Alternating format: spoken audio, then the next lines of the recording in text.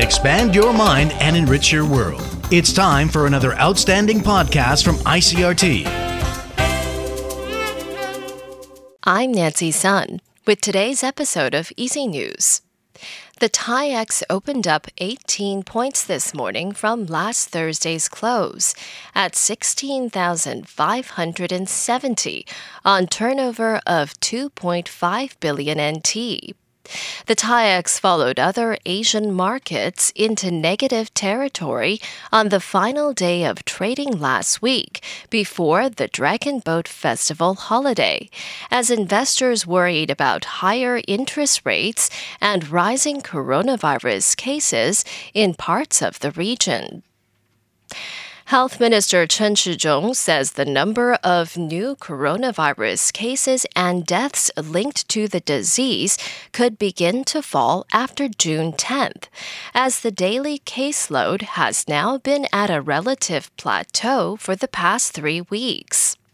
According to Chen, the just concluded 3-day Dragon Boat Festival weekend is unlikely to cause a spike in the case numbers due to the low number of people who travel during the period.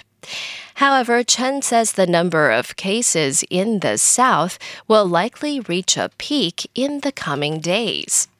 Kaohsiung reported the highest number of domestic cases on Sunday, the first time the city has taken a top spot during the current wave of infections. Tainan also reported more cases than Taipei. And in related news, the Central Epidemic Command Center says the percentage of Taiwan's population who have gotten at least one dose of a coronavirus vaccine have now reached 90%. According to the latest figures, a total of 82.05% of the population has received at least 2 doses, while 66.47% has gotten a booster dose. In international news, Ukraine's capital Kyiv has been struck with Russian missiles for the first time in 5 weeks. Russian President Vladimir Putin warned of additional attacks if countries like the United States send long-range rockets to Kyiv. Jagruti Dave reports from Washington. Vladimir Putin's warning comes a week after US President Joe Biden announced that the US is sending an advanced missile system to Ukraine. These are medium-range weapons with a reach of around 50 miles.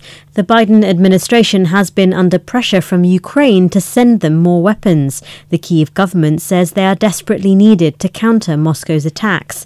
But officials here in Washington say they've received assurances from Ukraine that the donated weapons wouldn't be used on strikes inside Russia.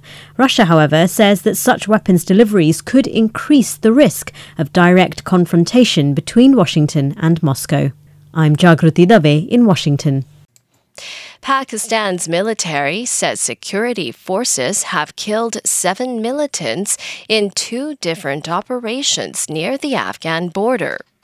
The officials say 5 militants were killed in a raid on a hideout in the Janikel area of Banu district, the gateway to North Waziristan.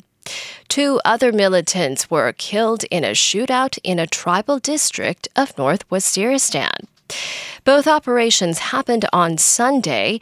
Security forces seized arms and ammunition from both areas and said the militants had been involved in attacks on security forces in recent months.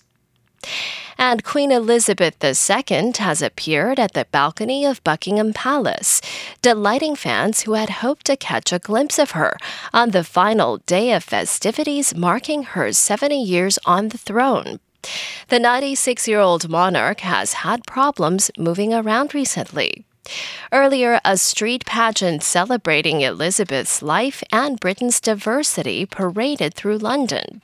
When it was finished, thousands flooded in front of the palace to see the Queen.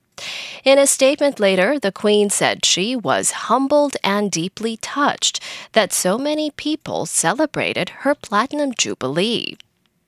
And that was the ICRT News. Check in again tomorrow for our simplified version of the news, uploaded every day in the afternoon. Enjoy the rest of your day. I'm Nancy Sun. Hey there. I hope you've enjoyed today's episode. If you'd like to hear more from ICRT, you can check out our other podcasts. We've got Taiwan Talk, where we chat with a new guest every Monday, Taiwan This Week, a roundup of the news in Taiwan every Friday, and English in the News, for useful English expressions explained in Chinese. For some lighter news in both English and Chinese, check out News Bites and News for Kids. And if you enjoy them, tell a friend. Thanks for listening.